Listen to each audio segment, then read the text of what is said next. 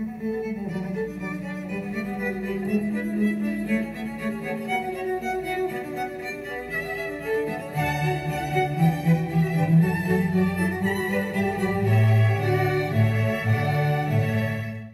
everyone, and welcome to the Learning to Sit Still podcast. If this is your first time listening, welcome! I am so glad you could be here. My name is Sarah, and my desire is to help you learn to sit still in a noisy world, because it is in those still moments that we have the chance to know God.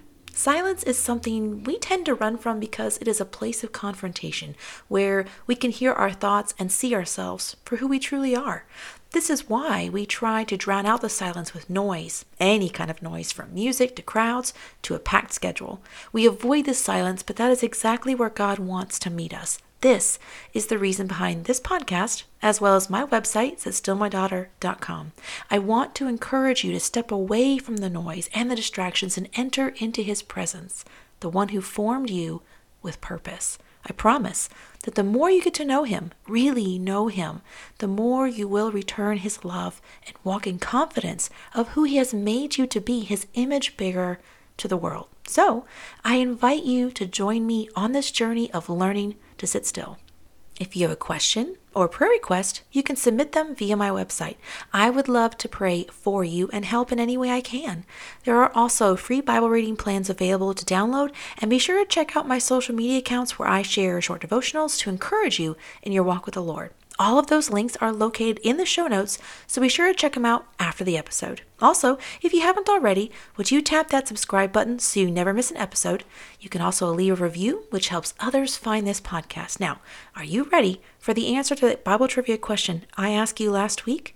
As Elijah prayed under a juniper tree, what did he pray for? The answer is to die, and found in 1 Kings chapter 19, verse 4. Our question for next week is, who saw a vision in which an horror of great darkness fell upon him? Who saw a vision in which an horror of great darkness fell upon him? And remember, I will have the answer for you on the next episode. Have you ever made a financial investment? Perhaps you set up an appointment to speak with someone who could help map out a retirement plan or assist you in selecting the right investment portfolio that will yield a good return later down the road. Those are good things to prepare for your future and give you a goal to work toward, maybe even provide you with a little security for when you enter your golden years. While it is a good thing to prepare for the future, have you ever thought about preparing for eternity? And I'm not referring to your soul's eternal destination, though that is the greatest decision you will ever make. I want to go a step further today and talk about investing your greatest asset, your life. If you've been listening to this podcast for any length of time, you will have heard me say that our life is meant to make a difference. It is not given to us to just use as we please, but for much more. Have you ever stopped to consider that we only have this limited time on earth to prepare for eternity? Let that sink in for a moment. For those of us who are saved, we can look forward to spending an eternity in heaven with the one who loves us with an everlasting love, but our time of preparation is now. We are not even assured of how long we have on earth, which is why each day is precious. We must see our todays as sowing for tomorrow. I want to read verses 7 through 10 of Galatians chapter 6. Be not deceived, God is not mocked, for whatsoever a man soweth, that shall he also reap. For he that soweth to his flesh shall of the flesh reap corruption, but he that soweth to the Spirit shall of the Spirit reap life everlasting. And let us not be weary in well-doing, for in due season we shall reap if we faint not. As we have therefore opportunity, let us do good unto all men, especially unto them that are of the household of faith.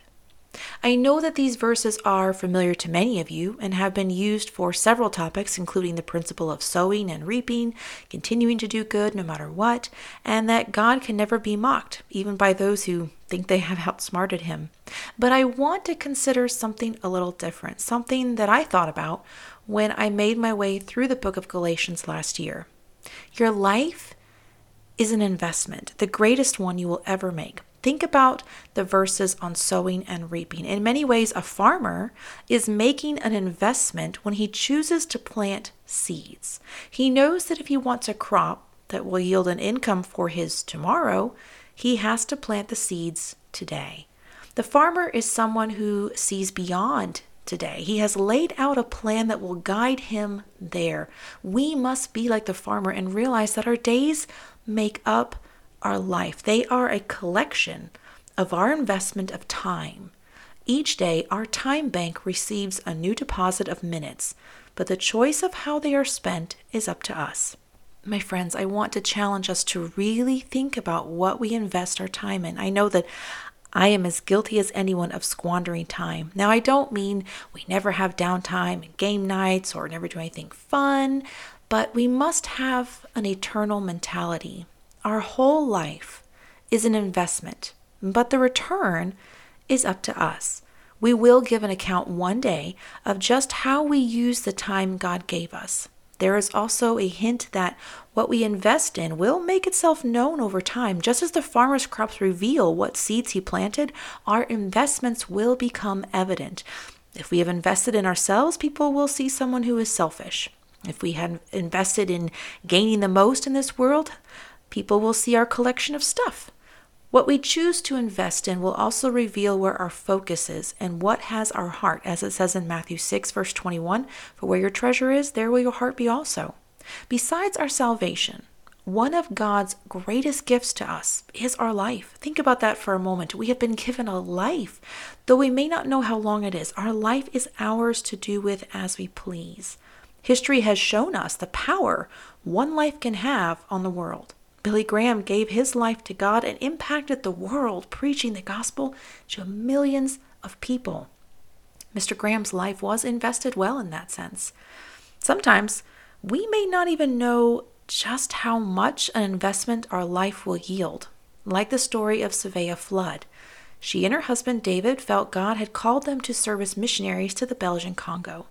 This Swedish couple wanted to reach the natives, but they did not let them even come into their villages, so they had to set up a camp about a half-mile away. Their only contact with this village was a little boy who was permitted to sell them chickens and eggs twice a week.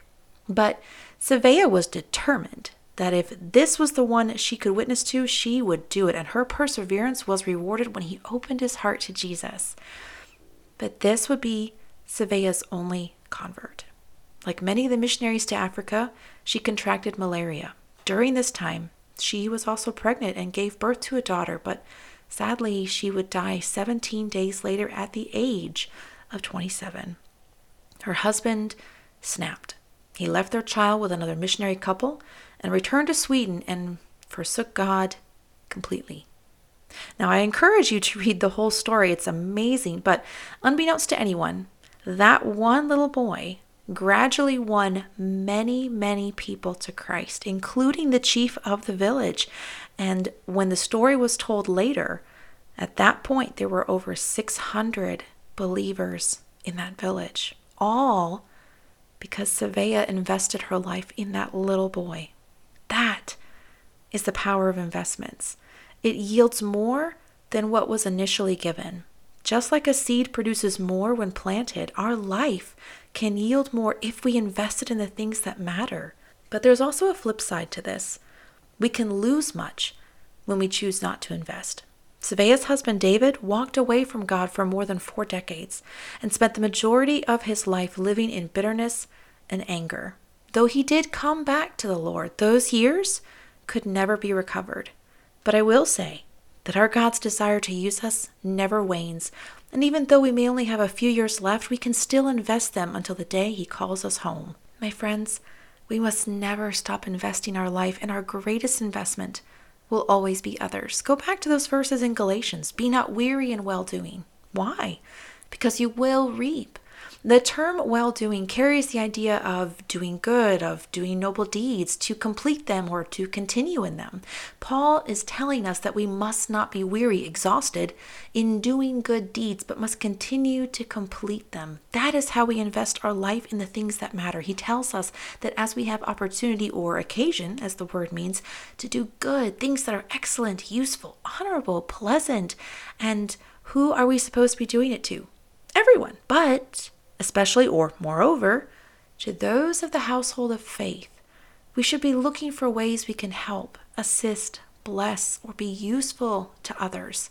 This is investing your life. This is making the investment of a lifetime. I want to invest my life, to make it count and to bring glory to the name of my Jesus.